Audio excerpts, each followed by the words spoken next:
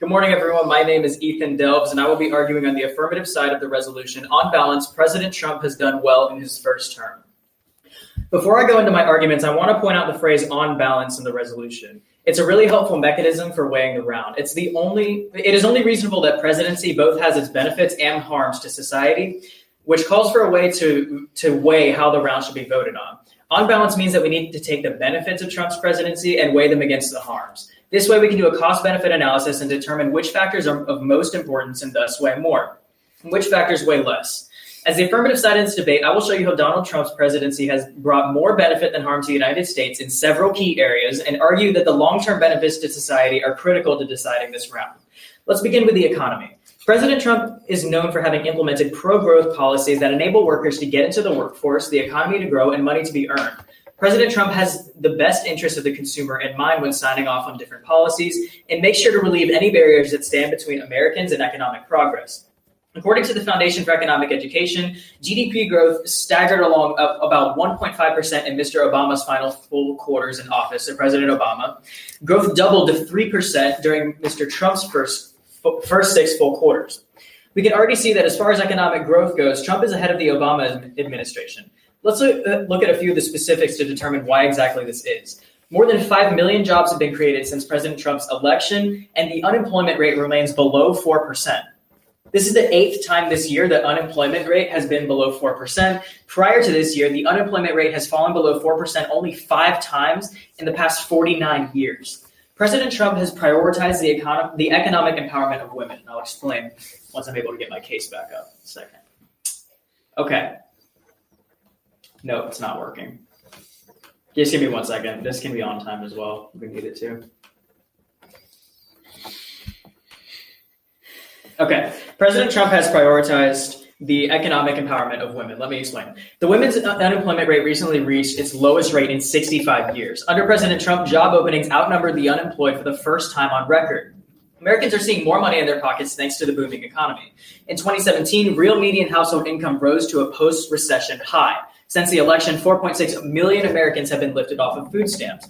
President Trump signed the Tax Cuts and Jobs Act into law, ushering in the largest package of tax cuts and reforms in American history.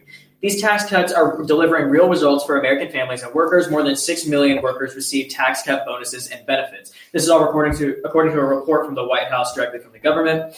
President Trump firmly believes that everyday people know how to invest their money better than the government knows how to invest it for them. By cutting taxes, employing more people, and providing an environment that fosters economic progress, people are able to keep more money and thus spend more money, which in turn boosts job growth and corporate investment into domestic enterprises. Now let's look at national security. While the economy is critical for our nation's thriving, it would be meaningless if it weren't kept safe within our borders. President Trump is a proponent of law enforcement, especially when it comes to securing our interests with foreign nations. He recognizes that the United States is of the utmost importance in his decision-making and ensures that Americans get what they deserve from trading partners. Look at a couple of examples of national security that President Trump has aided in. First, securing our border. For decades, the U.S. has been battling with illegal immigration from Mexico into the United States. Rates have been high ever since the turn of the century, and President Trump has stepped up with some improvements to be made. Recently, he threatened to impose tariffs on Mexico to influence them to watch their side of the U.S.-Mexico border. The result was a sharp decrease in illegal immigration. According to the Washington Post, quote, U.S. authorities detained more than 85,000 family unit members at the border in May, an average of nearly 2,800 per day. But get this, that number has declined by about 13% since the beginning of June, a period during which Donald Trump threatened to impose tariffs on Mexico, and the government of President Andrés Obrador agreed to an immigration crackdown to avoid the penalty. Even better, quote, U.S. officials say they are expecting a 15 to 20% decline in border arrests from May, when authorities detained more than 144,000 and migration levels reached their highest point since 2006. Now, my next example, North Korea. Donald Trump has also de-escalated the nuclear situation in North Korea, or the missile crisis, by using economic sanctions to avoid the use of force. According to The Diplomat, reports about North Korea's demands for sanctions relief during the summit are often cited as an indication that the international sanctions against Pyongyang are effective. Although North Korea had dismissed such reports, signs are emerging that North Korea is actually struggling and severely affected by sanctions. Donald Trump is undoubtedly one of the most effective presidents when it comes to international conflicts. He knows what the United States has to gain and lose, and he also has important views on human life. Let's use Iran as an example. Recently, Iran shot down an unmanned U.S. military surveillance drone that was operating in international waters. 10 minutes before a retaliatory missile strike was ordered, Donald Trump asked how many Iranian lives would be lost. He was told 150, and he immediately called off the strike before it went into effect. This is quote from CNBC News. Wow, I'm losing my words here. Let's start again. Because the deaths that would result in Iran were not proportionate to shooting down an unmanned drone. Trump leverages the economy to influence foreign nations, and rather than sacrificing Iranian lives, impose sanctions on Iran, according to the U.S. Secretary of Treasury, locked up tens of billions of dollars and were, quote, highly effective. Through all of these examples of economic growth and national security, we see a common theme that distinguishes President Trump as a good president. Trump knows how to put his foot down. He hasn't let foreign nations take advantage of the United States, nor has he allowed domestic growth barriers to stand in the way of economic progress. He has given citizens more money because he trusts that they can spend it and invest it wisely. Under President Trump, America has seen objective monetary benefits, reestablished its strong political and economic stance, and has been protected against dangerous threats. Based on the benefits we see all over the economy, as well as outside of the economy, I think that my opponent will find it difficult to argue that President Trump has done more harm than good. Before I conclude my speech, I want to go back to the resolution that says, quote, on balance, President Trump. Wow. President Trump has done well in his first term. Again, I want to point you to the phrase on balance, because this calls for a cost-benefit analysis. Again, we're taking the benefits of President Trump's first term and weighing it against the harms of President Trump's first term. I want to remind you that I brought up examples of the economy and many different factors such as GDP and employment and low rates of unemployment that showed that Donald Trump's presidency has had a direct effect on a growing economy with more people getting to work and getting into the job force. And this is coupled with the fact that the GDP is actually growing at a rate that it said, actually, according to the White House report that I cited earlier, in the final quarter is 4.2%, which is a fairly high rate of GDP growth. And we can see when we compare to the Obama administration, it's about double in Trump's first term versus Obama's last terms. Then when we go further down, we see that employment rates, again, are remaining below 4% and are breaking national records time and time again as we move closer to the president. Again, I pointed to national security, showing that Donald Trump, leveraging the economy, was able to influence Mexico to watch their side of the border and respect the policies of legal immigration while preventing certain levels of illegal immigration. And then we looked at the example of Korea and how we had a very dangerous threat near the beginning of the year there. Trump immediately de-escalated the situation and did very well with that, put his foot down, knew what was best for America. And finally, we came to the example of Iran. Iran, instead of going for a military strike, Trump took the smart route. He's being patient with Iran and decided to call on sanctions on Iran in order to save lives and be an effective president. Trump has America's best interest in mind. Therefore, you should vote affirmative. Thank you. For those joining us, that was the conclusion of the First Affirmative Constructive. Welcome to our first ever What's the Res livecast live debate. My name is Josh Herring. I'm your host, and I'll be the judge for today's debate as well. We have Ethan arguing affirmative versus Patrick arguing negative. Our resolution is on balance. President Trump has done well in his first term. With that, Patrick, are you ready for cross-examination, or do you need a moment for questions? I think I'm ready. Okay, excellent. Ethan, if you could give us 3 minutes on the timer. Patrick, got 3 minutes. So you can have the timer All right. whenever you're ready. Ethan, you ready? Ready to go? Let's do this. Ready? Okay. So in your speech, you kept on coming back to this idea that Donald Trump, during his presidency, has had this incredible unemployment rate. What exactly has Trump done to cause this? Because you said in your speech that Trump's presidency has directly affected this rate. Right. What exactly has he done? So what I cited here was a report from the White House saying we have an incredibly low unemployment rate. Mm-hmm. So these are, again, national record breaking. Trump follows a school of thought that coincides with what you would call the Austrian School of Economics. What he does is he believes that consumers know how to spend their money better than the government does. Remember how I cited the tax cuts also as well. This means that people are getting more money, and as more money is spent in the economy, that's what gives a direct effect to higher employment rates. So that's how the Trump administration would directly affect employment. So just to explain this, by these tax cuts, this leads to more jobs being created. How exactly? So when you have tax cuts, that means that less income tax is taken from everybody's salary. So anybody that works a job automatically gets income tax taken from the government, right? Now, those rates are lower, so that means people keep more money. When you have more money, you have more to spend in the economy. So say that instead of $100, I have $200. Now I can spend that $100 that I would have spent in the economy anyways, but I have another 100. As I keep spending, say I buy a TV from Samsung. Now Samsung has more money to hire more workers, expand its investments, and get more investments from investors on the outside. So they're able to hire more workers because more of their products are being bought. And we see this spread out pretty evenly in distribution across the entire economy. Okay. Continuing on, your point about national security in Iran. Right. So would you not say that doing well, well, maybe I'll get to this in my next speech, but doing well would be benefiting the American people overall? Yes. In the long term and the short term? Yes. So you know about Iran and how Trump has been threatening a war with Iran, right? No. Trump is highly against a war in Iran. That's why he imposed economic sanctions to save American lives and save Iranian lives. No, it seems like he's actually been escalating the situation. No, Donald Trump. Iran has been trying to back down from this, but the Trump administration has been going after them. If Iran has been trying to back down, they wouldn't have shot down a $150 million military drone.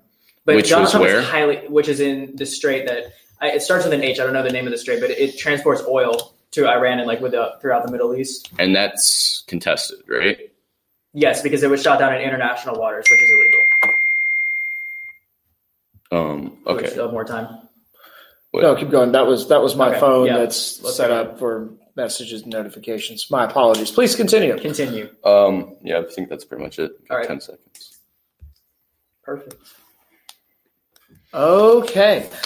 With that, thank you. We've had some more folks joining us. For those who are jumping in, welcome to the first ever What's the Res livecast debate. You are joining a debate in progress. Oh my goodness. I don't know why that happened, but okay. So, technical issues. Anyway, let's get back to it. Oh, wow. Aaron, stop calling me. Is that Ali's dad? No, that's a friend of mine from Hillsdale who's calling me in the middle of the show. Okay. So, yes, thank you, Lucy, for your laughs. We appreciate your patience. We're navigating some new technical setups that we've not done before. We're brand new to this. That's it. So, that being said, we are about to get to the negative side. Maybe this is important. No, I'm just going to toss him the Send him the link to the live. I can't talk now. So this is an automated message on your phone. I assume so, yes. All right. Okay. Let's continue. All right. So we are about to get to Patrick giving the negative constructive on the resolution. On balance, President Trump has done well in his first term. Okay. And thank you, Don Pearson. He chimed in with it's the Gulf of Omen is the phrase you were looking for a moment ago. Thank you. Okay. Patrick gets 8 minutes for the negative constructive. And with that, Patrick, if you got the time ready, we are ready when you are. All right. And go. Hello, my name is Patrick Foley, and I will be arguing the negative side of our resolution. On balance, President Trump has done well in his first term. I'm going to agree with Ethan on the on balance portion of the resolution. It definitely does give a good job of providing a way for this debate to be judged. Just whichever side can provide more evidence for their side and basically just prove that their benefits or their harms are overweigh the opponent. So moving on into my arguments. For my first argument, I'd like to argue that Trump is actually damaging the very foundation of our government. So the United States government was founded on a system of checks and balances, the executive, judicial, and legislative branches of the government all working in tandem and all equally powerful. However, Trump has upsetted this balance by trying to make himself as powerful as he can against the will of the framers when they first created the Constitution. This position that Trump has as a president has grown in time to become more powerful than anything they ever imagined. And Trump is making this even worse and setting up a precedent for the future presidents to come. So firstly, just a couple of examples of exactly how he's doing this. Trump has set records for the days and number of cabinet members that are only acting members of his cabinet. He says, quote, "It gives me more flexibility." However, he is circumventing a power of the legislative branch. For example, if Trump were to want to insert an official Secretary of Defense, normally there would be a process for the candidate to be accepted by the Senate through voting. However, if Trump simply inserts an acting member, then this completely goes around this process. He doesn't have to go through the Senate. He can put in whoever he wants. And this is what he's been doing throughout his entire presidency, just throwing in people as acting members because he claims it gives him more flexibility, when in fact all it's really doing is just giving him the ability to put in these people wherever he wants. So another thing is Donald Trump has been showing abuse of his power in his search for a border wall. As Ethan was talking about, he's been trying to shut down this border to not let in immigrants, but this is one of the major promises of his presidency. He's promised to give us this border wall. And now that his presidency is drawing to a close, he's been very desperate about how he's going to get this. Back in January, the government was shut down for a record 35 days. If Donald Trump cares so much about the people, why would he shut down the government for 35 days using people's livelihoods as a bargaining tool? He's using their money and this money that they're going to get from these tax cuts as a bargaining tool. And then later on, once this didn't actually work and he was forced to reopen the government, he used his emergency powers to declare an emergency that these immigrants were actually in a national emergency. That is very debatable.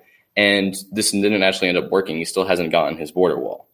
So these are just two examples, along with all more like his nonstop lies to the media, his constant attacking of his political opponents, not releasing his tax returns, monetizing the presidency by linking it to his personal business interests, and more, show this president, who now is basically untouchable, doing whatever he wants and setting this precedent for presidents to come. This is going to continue. He's showing this abuse of power that this can be done. So the Republicans are not going to be in power forever. When a Democrat president comes along, what are they going to do? The same thing, because they know they can. Trump has just set up this ability for presidents to do basically whatever they want, essentially. The only reason this hasn't spiraled completely out of control yet is because the Constitution is still holding up by the system of checks and balances. This is the only reason that this hasn't just completely spiraled out of control. So next, we'll move on to the economy. So when Trump was elected in 2017, he actually inherited a very quickly growing economy. How much he's actually affected this is debatable. So he released this tax cut plan created back in 2018, and this has shown a pretty good short-term boost for the economy.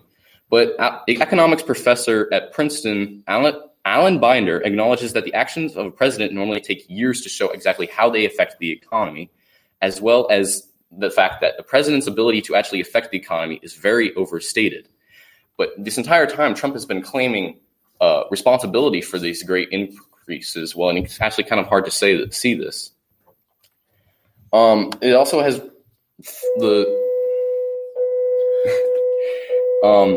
we are recording this in a school, and even though it's summer break, the bells still ring. Yes. So please, Patrick, please continue now that hopefully you've recovered that train of thought. Yes. Okay. So he has been claiming responsibility for the stock market doing very well as it continued. The bull market record 9 years now. But actually recently some economicists have been claiming that there is now a bear market underway as the stock market has actually flipped back around and fallen a couple hundred points recently. This is a lot to do with the trade war that the U.S. is now in with China. China and the U.S. are extremely dependent on each other. And this is just definitely a situation where Trump's habit of insulting his political opponents will definitely not help. One of the first casualties of this trade war is the farmers. They've been severely hurt by all of this trade war. And again, this is another example of supposedly Trump cares so much about these people. And he claimed that this wouldn't backfire on the American people, but it has very quickly. The Secretary of Agriculture, I believe, declared that this has been very much hurting the farmers, and patriotism will not pay for taxes, will not pay for these taxes. And so now what he's promised to be a trade war that would not hurt the people has turned into a $16 billion aid bill, which has been another example of how much Trump has been driving up the costs on the government. He has increased spending and lowered taxes, which is driving up our insane national debt already even more. And to go on to the war with Iran, the country's already tense relationship with the U.S. has now been made worse by the Trump administration. How? This started even before the drone incident with the nuclear deal that we were in with Iran. There was no proof that Iran was breaking this deal, but still, Trump backed out of it simply because he thought that Iran might have been breaking this deal. There's no evidence that they ever did this. We also put in sanctions on them, and then we denied waivers to the Iranian people. So Trump has made the situation incredibly worse. And because of this fact that he is not exactly helping the economy, it has been growing, but this doesn't exactly have much to do with the Trump administration. So with that, along with how much Trump has been hurting the presidency itself, I urge to vote negative. Thank you, Patrick, for that excellent constructive. For everybody who joined us in the middle of that speech, welcome to our very first What's the Res live cast debate show. We've got Ethan on affirmative, Patrick on negative, arguing the resolution. On balance, President Trump has done well in his first term. Ethan, are you ready for 3 minutes of cross? Yes, I think I am. Okay, and the timer over there. Yeah. As Ethan is getting the time set up, listeners, do get ready with your questions. Because after this is over, we're going to have 2 minutes where I'll take any calls that you have, and I'll at least would love to hear your feedback on how this is going so far and any questions that you've got. With that, Ethan, 3 minutes for cross. All right. Ready when you are. Cross-examination will begin now. Patrick, thank you for that wonderful constructive speech. My first question for you is, how do you go about growing an economy? Well, the economy itself is a very hard thing to pin down. It grows in weird ways in that it reacts to emotion, but you sustain it through promises that are kept and that sort of thing. So you're saying that the government is able to control the way the economy grows? It is, but mostly that has to do with the legislative branch. Ultimately, the legislative branch is what holds the purse. So the economy is not so much based on consumer decisions and purchases, but government manipulation? It's a combination of the two of them. It's consumer spending money as well as the government manipulating it. Okay. Can you explain to me how the Iran deal exactly worked? What were the terms of the Iran nuclear deal? I cannot remember exactly what they were, but I just I do have a source that says that Iran was not ever actually proven to be breaking even though Iran said that they were about to break the limit after the U.S. pulled out of the deal. They said we're going to... That was more of his response to Trump. Iran specifically said, okay, we're about to break the limit that you set because you just left the deal. They left the deal, which killed the deal. So now they're allowed to do... No, Iran never left the deal. The United States left the deal. But why did the United States leave the deal to begin with? So that we could further pressure Iran so that we wouldn't be in a nuclear war. But Iran wasn't breaking the deal to begin with. No, but when we pulled out, Iran said, okay, now we're going to break the deal. But there was never ever any threat of a nuclear war. It was the U.S. that started this by pulling out to begin with. We'll get to that in rebuttals. I'm going to go for another question. Okay. Can you give me an example of the nonstop lies to the media that Trump has told? Just him claiming all of this responsibility for everything he's done. His nonstop thing. What? You have a specific example? There was a tweet a couple months ago, I think, that I had was about when the stock market had raised, the Dow Jones had raised a couple, 400 points or something, and Trump immediately took to Twitter to claim responsibility for that. In order to grow an economy, would you say that governmental policies affect the way the economy is grown? Yes. So based on certain restraints or lack of restraints, the dynamic follows a sort of correlation there. Yes. Okay. So you said that, let me look through this really quick. Okay. What is the best way to pay down the United States federal debt? The best way? Yeah. How would you go about doing that? Where would you put the money? If you could invest money in an area for paying down this debt, where would you put it? I don't think that's exactly the debate we're having here. Trust me, it is. You brought up the debt in your constructive speech second argument. So yes. I think it is part of this debate. I don't have an exact plan as to... All right. Gentlemen, y'all get 2 minutes to prep your rebuttal speeches. And at this time, so audience, I'd love to ask you to do two things, then I'll start the timer. If any of you have questions, I'd love for you to call in. That's one of the fun features of Livecast. Also, if you don't have a question, please do send us a line in the chat window, just letting us know where you're from. Where in the world are you listening from? And those 2 minutes start now. Anybody have any questions you want to pose, either about the debate or not really to our debaters, but anything I could help with as far as questions goes?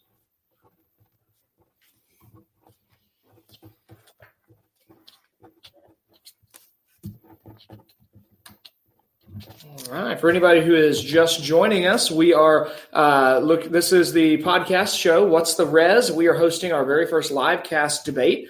We are discussing the resolution on balance. President Trump has done well in his first term, and we are now finished with round one, where both sides have given their constructive speeches. Ethan is arguing in favor of today's resolution, and Patrick is arguing in opposition to today's resolution. In the absence of any calls, I'll just kind of commentate what I'm seeing in the round so far from the perspective of a debate coach.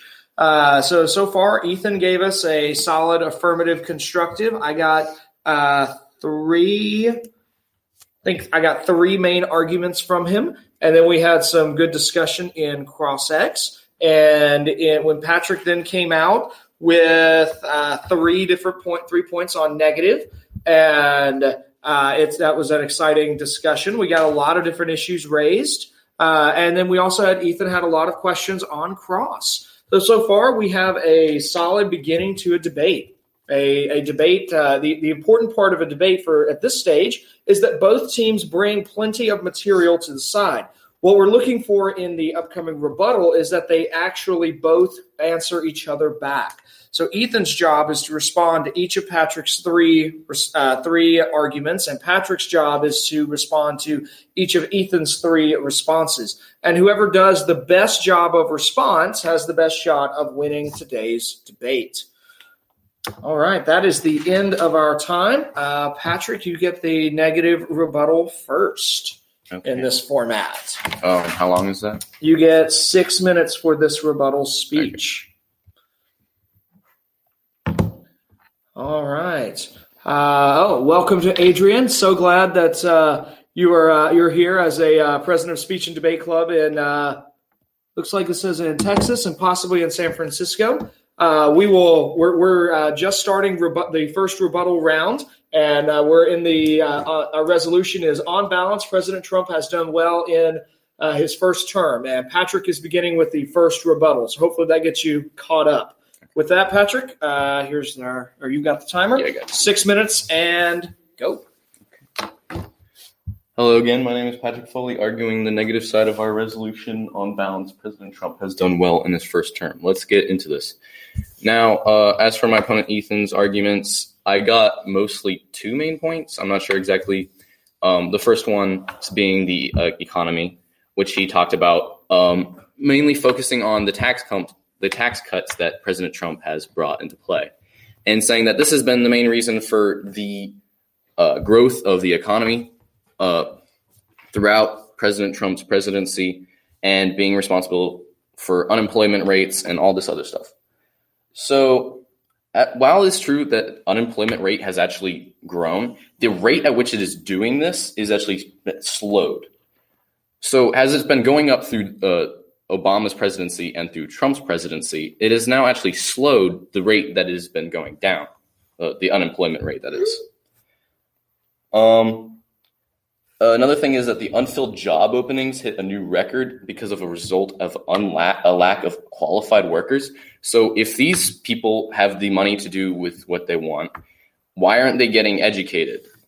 Trump is leaving this money for these people to do whatever they want with it, as this is his policy. But leaving them to do this with this is creating all these unfilled job openings that are more advanced, because these people aren't educated enough. There's not enough advanced workers.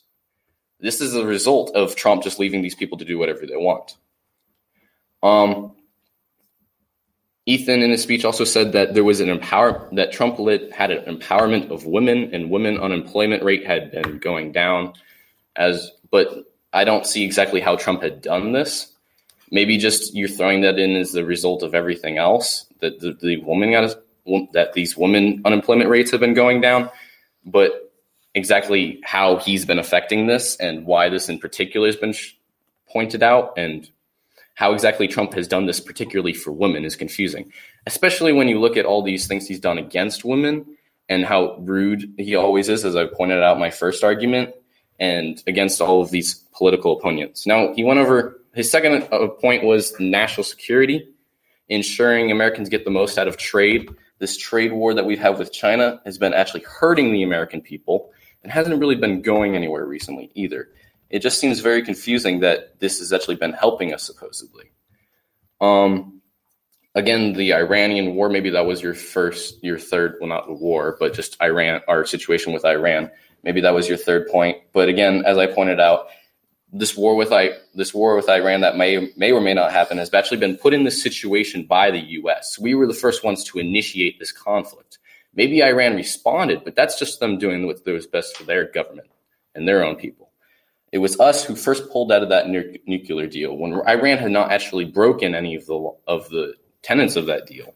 There was no proof that ever happened, and Iran responded in kind by saying they would develop their own nuclear weapons because the U.S. had pulled out of that deal. Besides that, I'd just like to go over my points again. Number one, that the Trump has been damaging the Constitution itself through overgoing the system of checks and balances. Again, the ways he's been doing this, he's been putting in these acting cabinet members, his abuse of power in search for a border wall. Another thing which Ethan was going over, his shutting down the border, and all of this nonstop lies, attacking his political opponents, not releasing his tax returns, and monetizing the presidency. Just all of these lead up to show a very unethical president that's been hurting the presidency and by that America itself. This is an extremely important position. Trump has been damaging the very foundation of it. How exactly that benefits the American people doesn't exactly seem like a logical explanation to me. It just doesn't make any sense. Along with that, this economy hasn't actually been doing as well as Ethan claims it has been, and national security, it doesn't seem very safe for the American people if we have a war with Iran. That just doesn't seem to help anybody. How exactly that would affect the economy is unknown, but a war with Iran is just not what anybody really wants at this point. I yield my time. All right, Ethan, are you ready for your rebuttal speech? I am ready. Okay, excellent. Let me drink some water real quick. All right, 6 minutes on the clock. Patrick, ready? Yep. Mr. Herring, ready? I am ready. Right, we will begin now. Judge, what I'm going to do here is go over what my opponent said in his previous rebuttal speech, and then I'm going to go over my rebuttal of his negative case and show you why the affirmative team should take the round today. So we're going to start now. My opponent first says that the unemployment rate has actually slowed, and unemployment is not as good as they make it out to be, or President Trump has made it to be. Yet he gives no source for this. He gives no number for how much it has slowed over time. And and by the way, this is still a benefit to the American people. The unemployment rate is going consistently down over time. I will come back to this point later when my opponent says that, in fact, it's hard to attribute certain economic benefits to a president. We're going to go over that point in a second. But for now, unemployment rates going down and President Trump maintaining those decreasing rates of unemployment is still a benefit that flows to my side of the round for President Trump's benefits, as far as I'm concerned. Secondly, he says that with all this extra money that people have, why don't they get educated? I would like to point out that we have the public school education system where people can get educated for free without having to pay money. This comes from property tax. So again, it's a service provided by the government. So people don't need to pay for it if they go to public school. And people, like I've been saying throughout my entire case, are supposed to use their money to buy what they want with it. And reinvesting this money within the domestic economy is actually what spurs growth. And President Trump, with his tax cuts and allowing people to keep more of their income, is actually the factor that helps boost economic growth in the long run. Now, my opponent also said that when you look at, I'm not sure how Trump empowers women, because you see how rude he is to women on Twitter. Again, he gives no examples of Trump being rude to women. When I asked him specifically for examples of this sort of thing in cross-examination, I see Mr. Herring laughing over here. But anyways, again, no specific examples that I asked for. And my Donald Trump empowering women was just another sub-point of the fact that unemployment is going down. I'll remind you, it says women unemployment rate has recently reached its lowest rate in 65 years. Again, this is just another one of those unemployment statistics. There's nothing special about it.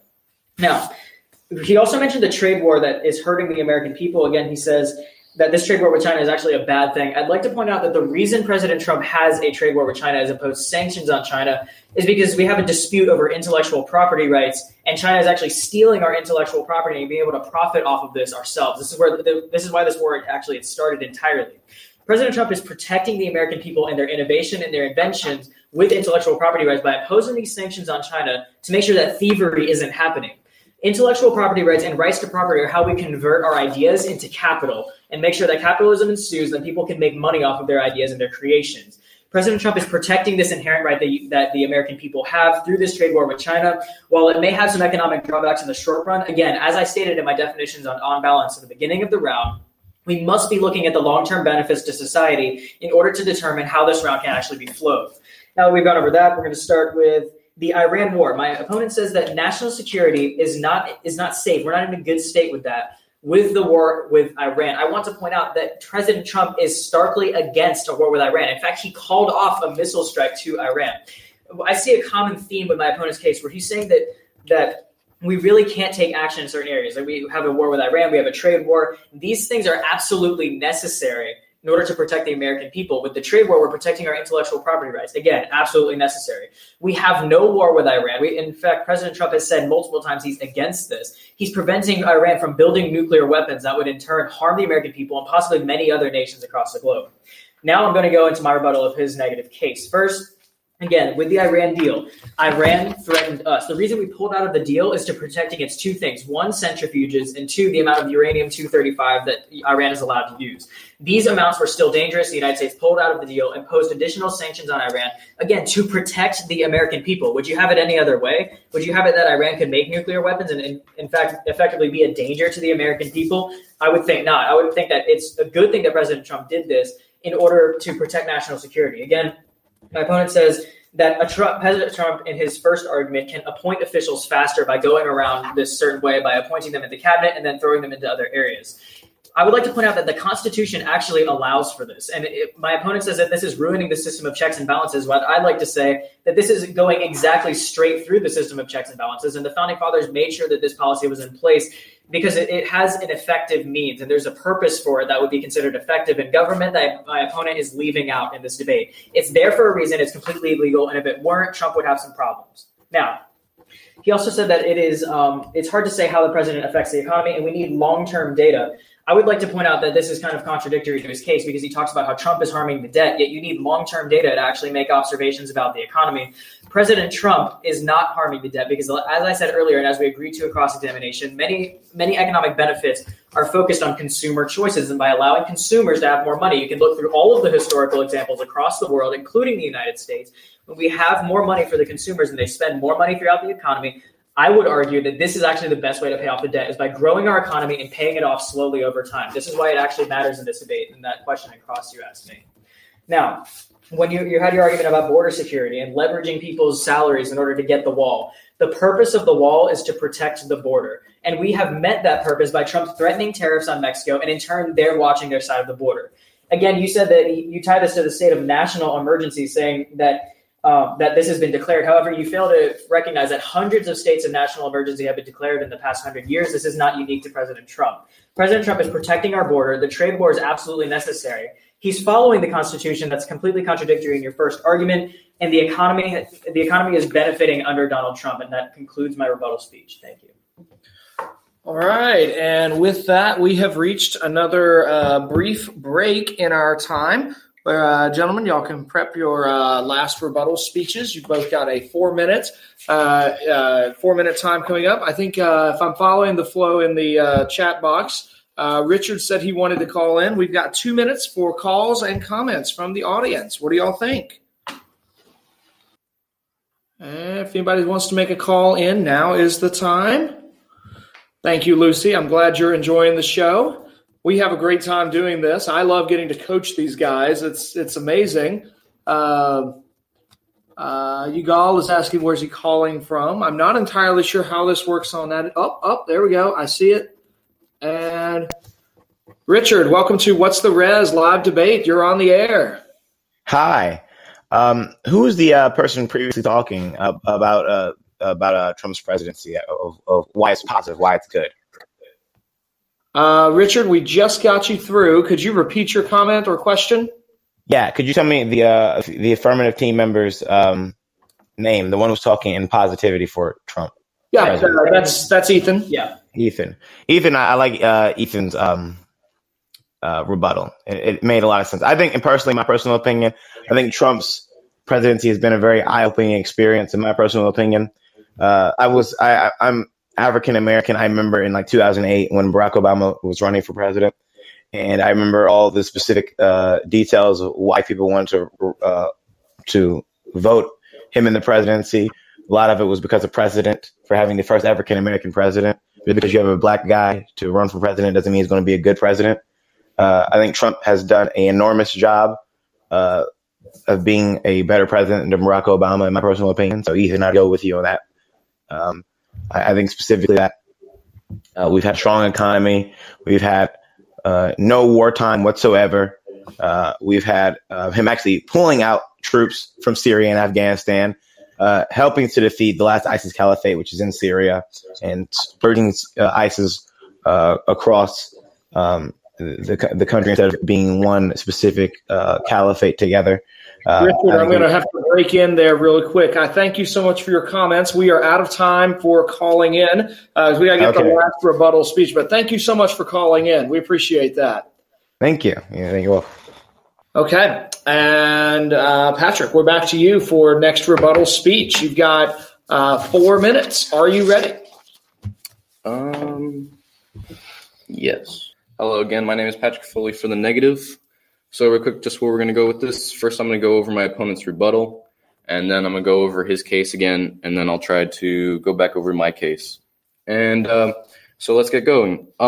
First, in his rebuttal, he finally talked about my first argument, talking about the system of checks and balances and how this was not actually going through the system of checks and balances, but actually just a part of the Constitution.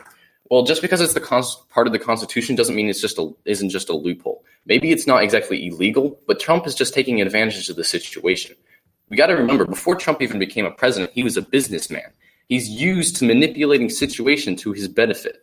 He's just using this loophole that he's found in the Constitution to be able to go around the legislative branch, which ultimately gives more power to him, makes him more powerful. And this is just setting a precedent, which my opponent didn't talk about. This is setting a precedent for presidents to come. They can do the same exact thing, maybe in an even bigger scale. It doesn't matter if it's a Republican president. It doesn't matter if it's a Democratic president. It's just this is what's going to happen in the future. And if we don't stop it now, that's what we're going to have to deal with. I don't know exactly how we would be able to stop that, but this is just something we need to point out here, that Trump is taking advantage of the situation. He also went over the fact that this would be the best way to grow off debt would be to stimulate the economy by going through this tax cut that Trump has created. I disagree because the numbers say opposite. The debt has still been going up at a faster rate than ever. And this tax cut plan hasn't been exactly helping that. How could it? Just because it's stimulating the economy. He's increased spending for the government and lowered tax rate. That's less money that's coming to the government and more money that we have to borrow. That's driving up the debt. The Iran deal, it says he pulled out of the nuclear deal to protect people. But again, they weren't breaking the deal. Maybe they had these levels of nuclear, what was he talking about? I can't remember. But essentially, Iran still wasn't breaking this deal. No matter how you say it, Iran wasn't breaking this deal. America pulled out. They were the ones that initiated this conflict. Who is to say that Iran actually had these missiles? You can't tell. They were never breaking this deal because there was no proof that they ever had these missiles. This was just Trump taking his power and using it to say, here is the big man in town. Okay? Going back over to my opponent's case, he talked about the economy. Again, Trump hasn't been the main factor of this. The legislative branch has been, again, holding the purse of the government. They are the ones that really make the decisions on where money goes. Trump hasn't been, again, Trump tried to influence that and abuse his power by declaring emergency declaration.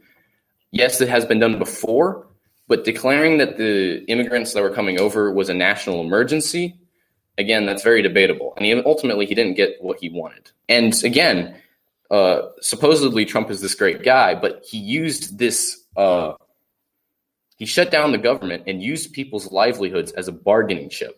That's all it really was to him. It was for him to get what he wanted. Going back over again, national security. Iran shot down this drone, but they immediately apologized for that, went back on it.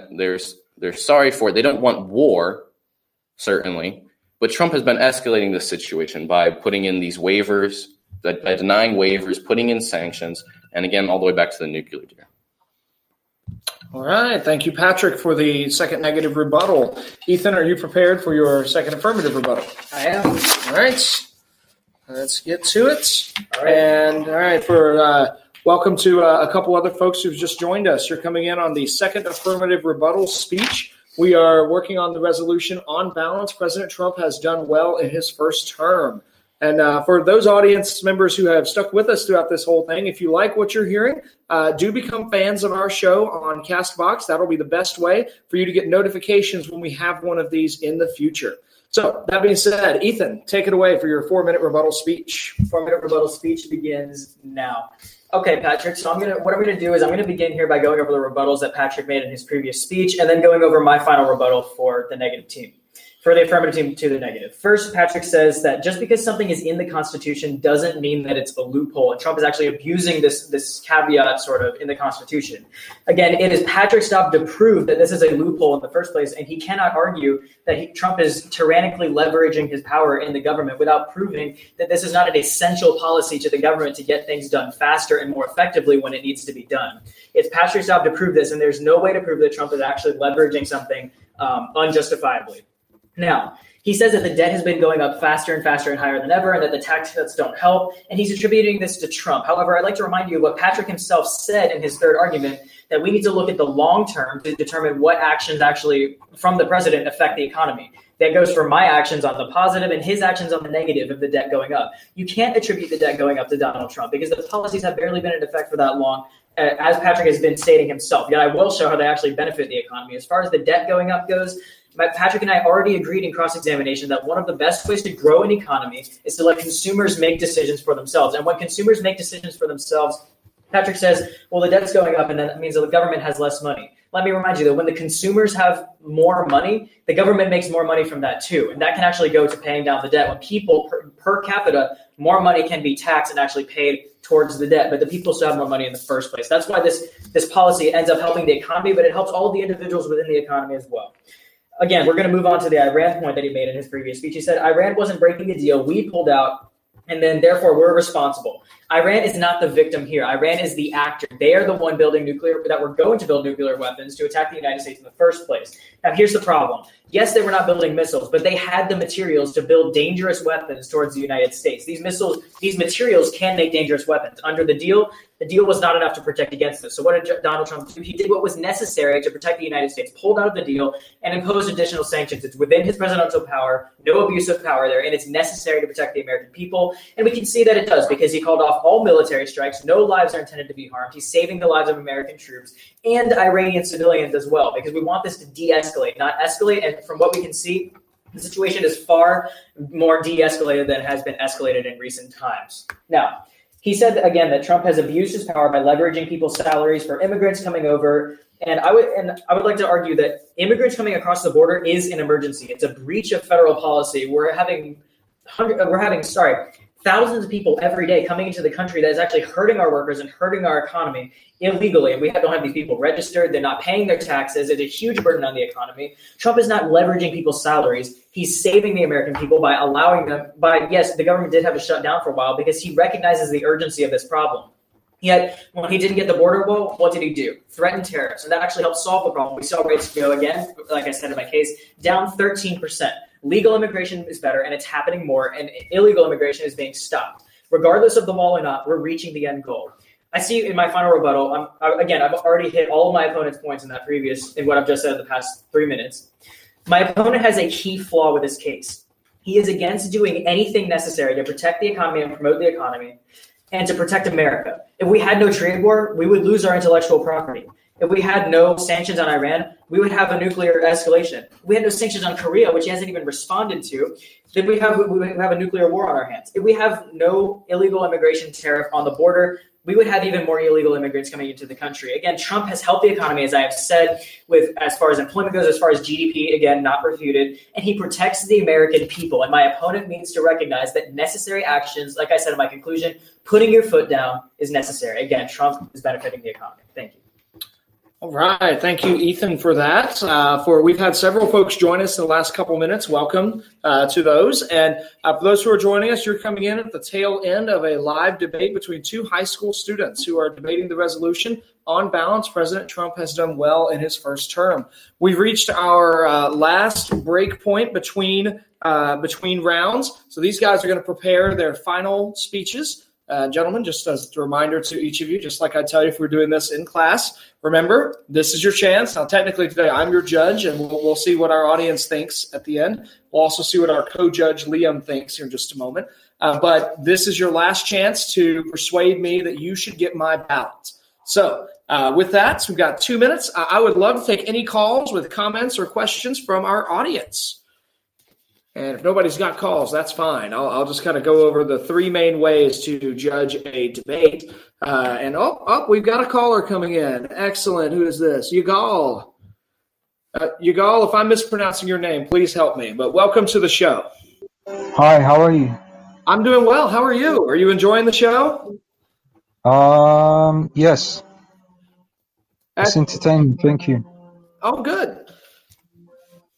Did you have a comment or a question or something completely different? To be honest, I think I've pretty much in the chat I've said as much as I can say, really. So I just called to tell you that there's not much more I can add at this moment. All right. Well, Yigal, I'm rather curious if you were. These guys are both going to. They're both going to give us their final speech in just a moment. But if you were going to decide which one of them made the better argument, who do you think has made the best argument so far today? I think they're both good. Honestly. No, I agree. I think they both. I think there's a healthy mutual ground, like central ground, in their debate. That's one of the hardest parts about this game is that when it's played by people who know what they're doing, then it becomes really hard to pick a winner. But it's one of the hard parts about it. At the end of the day, we have to decide which one of them made the strongest argument. And that I agree with you. Going into this final round, I think they have both done very well. I don't have any specific mistakes that I think either of them have made. So I'm looking forward to seeing how this last round goes. Okay, cool. Yeah, they both can't win or lose. Like, and that's how I see it. Now, in that sense, you're absolutely right. At the same time, though, of course, what's a debate without a winner? So we'll see in just a moment. Thank you so much for calling in. Take care, guys. Have fun. Thank you. We will. All right. Thank you, Yigal, for that call. And with that, we've actually had several people join in the last few moments. So welcome, listeners, to our final round of What's the Res live debates. We are going to have our last debate is going to be we've got our last speeches coming in just a moment. And Patrick will begin with the negative final speech, and then Ethan will begin with the affirmative final speech. And then I'll wrap it up with my thoughts on who actually won the round. And I'll share one more time how you guys can get in touch with us and how you can follow our show. So with that, Patrick, you have 3 minutes for your final speech. 3 minutes. Okay. You ready? I am ready. Ethan, ready? Ready. All right. Let's go. Hello again for the final speech. My name is Patrick Foley for the negative side, and I would like to prove in this speech exactly why I should win. Let's go over my case one more time. So my first argument was that Trump is damaging the very foundation of our government. I explained that Trump has been abusing his power in multiple different ways by using active cabinet members and shutting down the government, using people's livelihoods as a bargaining tool. So ultimately, Ethan, this entire debate has been arguing that Trump always has the best interests of people in mind. But as I've been showing, he's using these people's livelihoods as a bargaining tool. How could that possibly be for the best interests of the people? How exactly is the immigrants directly affecting those people? If they're taking these farmers, how are they taking these farmers' jobs? Exactly. And again, as you said, that they've now shut down the border. But again, the border wall is still continuing to be built, both publicly and privately. So even though you say you solved this problem, why is the wall still being built? If the money is being sent to the people to do with what as they want, and then they are not wasting this money by building this border wall, if this problem is essentially solved, you said that the best way for the economy to be stimulated is to let the people use this money how they want. But if they are using this money to create a border wall themselves, is this not wasting this money then? Essentially, what I'm trying to say is that giving this money to the people is just, yes, they may use it in a way that stimulates the economy, but as you said, they use it however they want and they spend it on the things that they want. Is this not a waste if they're not putting this money into something like education? Again and again, the public education has been proven to be a very bad system. And if they're just going to be using this to educate themselves, then why are they coming out and not being able to get these advanced jobs? Why are they not able to fill these advanced job positions? Again, as I said, they have these unfilled job openings that have hit a new record as a result of lack of qualified workers. So now I'd like to go over my opponent's points again about the economy. Again, as I've said again and again, you cannot put Trump in the front and say this is the reason that that the economy is growing. He may have done things like the tax cuts, but it's not all that directly affects the economy. Again, the legislative branch is a huge part of that in that they hold the purse of the government. They are the ones that decide where the money goes ultimately. Trump may propose a plan, but it has to get approved by Congress unless Trump abuses his power using emergency powers in what may or may not be an emergency to go and to try to force money to go to him and his problems. And then after that fails, then he uses. Thank you. I urge you to vote negative. All right. Ethan, are you ready? I'm ready to wrap this up. 3 minutes. Let's do this. Ready when you are. Okay, Patrick, you ready to go? Yep. We will begin now. I'm going to begin this final speech by answering some of Patrick's questions that he posed in the last speech. He says that he's saying, why are there people filling these highly advanced jobs? And I just want to remind the audience here that you cannot blame the lack of people in advanced jobs on consumer spending choices. And Patrick wants to know how exactly does giving people more money help stimulate the economy, because we're not spending it on education. We're not spending it here and here and here. I'd like to comment that any spending of money within the economy stimulates the economy, whether it's on education, whether it's on products, whether it's on small businesses or large businesses.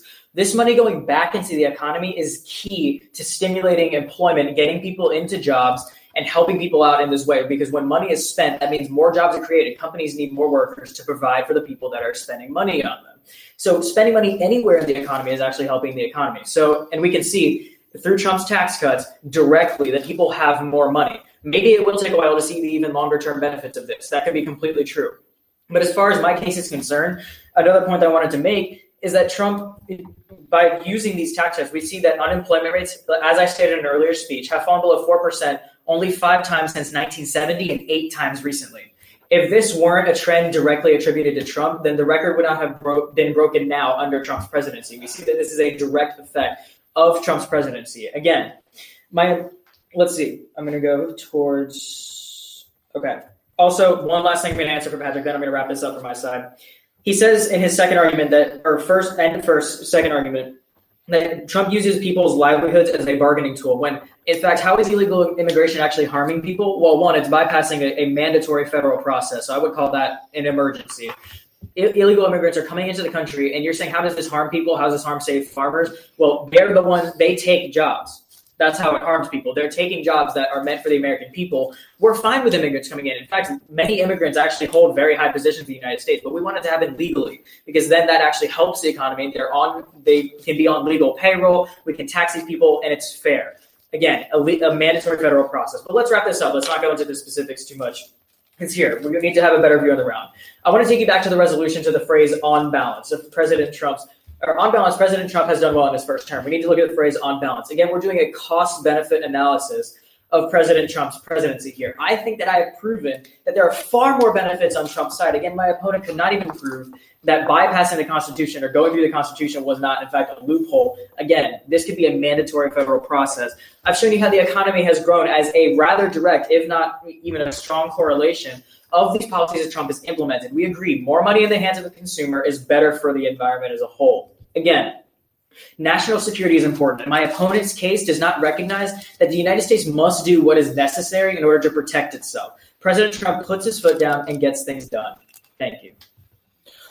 All right. Ethan, Patrick, thank you both for such a fun debate. I am ready with a judgment. I've got a couple other housekeeping details to mention. So, audience, I would love to get your thoughts in the chat box. We've got Ethan on affirmative, Patrick on negative. Next time we do this, we'll be ready with an opinion poll, but we'll add that next time. But I'd love to know your thoughts. Did Ethan take this with the affirmative, or did Patrick persuade you that negative? And just so everybody knows how this works in terms of competitive debate, you're not answering which one you think is true. You're answering who do you think made the stronger arguments today, affirmative or negative? Well, thank you so much, audience members, for joining us today on our What's the Res podcast here on doing our live debate with the Livecast platform on CastBox. Now, our podcast is freely available on Podbean. We're also on Apple Podcasts. We're on Stitcher. We're on all major platforms, including CastBox. We do resolution analysis for the current resolutions for NSDA debates, also for the Calvin Coolidge Presidential Foundation. Their league is also something that we're part of as a school.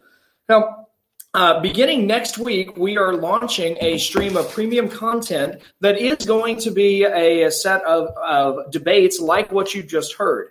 Now, they won't be strictly live. They'll have been recorded, but they're going to be debates between adults or between high school students. You have adults debating adults, high schoolers versus high schoolers. If you've enjoyed what you've heard today, if the idea of formal debate and the intellectual cut and thrust of debate appeals to you, then follow our show and you'll have all kinds of information about how to get to that material very shortly. If you're interested in following us, you can find us on Facebook. We've got a Facebook page called What's the Res. We're also on Twitter, on Instagram, and Reddit at the hashtag @What'sTheRes_. If you want to give us any email feedback about the show, what worked, what didn't work, should we have more time for calling in, and so on, you can email us at what'stheres@gmail.com. Well, thank you to the 47 listeners who are still with us today. We had 33 at the beginning. We had a high point of 55 listeners. And at the end, guys, we have 47 people still listening to this. That's amazing to me, at least. I am very encouraged that there are that many people who are interested in this kind of intellectual discussion. Because as Yigal mentioned earlier, both of you guys are winners in the sense that you have both prepared solid arguments and you have both helped us recover, hopefully, a better level of public discourse about talking about complicated things. Because a lot of people get very upset about President Trump. I, for one, am very appreciative of the fact that both of you were able to debate about this in a way that was congenial, that was clear, and did a great job. That being said, in coming to judgment, my first level of judging a debate, as you both know, is to look for dropped arguments, and neither of you really dropped each other's arguments. You both had very minor things you didn't respond to. And Ethan, you were right. Patrick did not respond to your North Korea point, but I don't think that's substantial enough to really give the round one way or the other.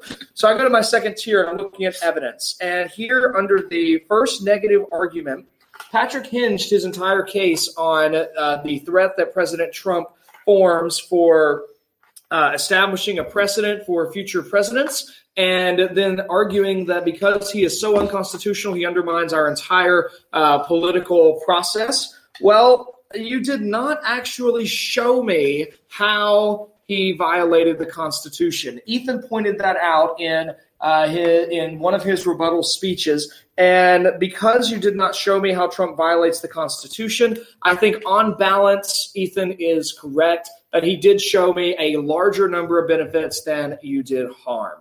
Well, gentlemen, thank you so much for debating today. Did y'all enjoy the debate? Oh, yeah, this was amazing. Fun. Yeah. All right, ladies and gentlemen in the audience, I see several of the suggestions here, and we will read through those after this is over. Thank you so much for joining us today. If you like what you've heard, then feel free to follow us at What's the Res. Check out our website at www.whatstheres.com.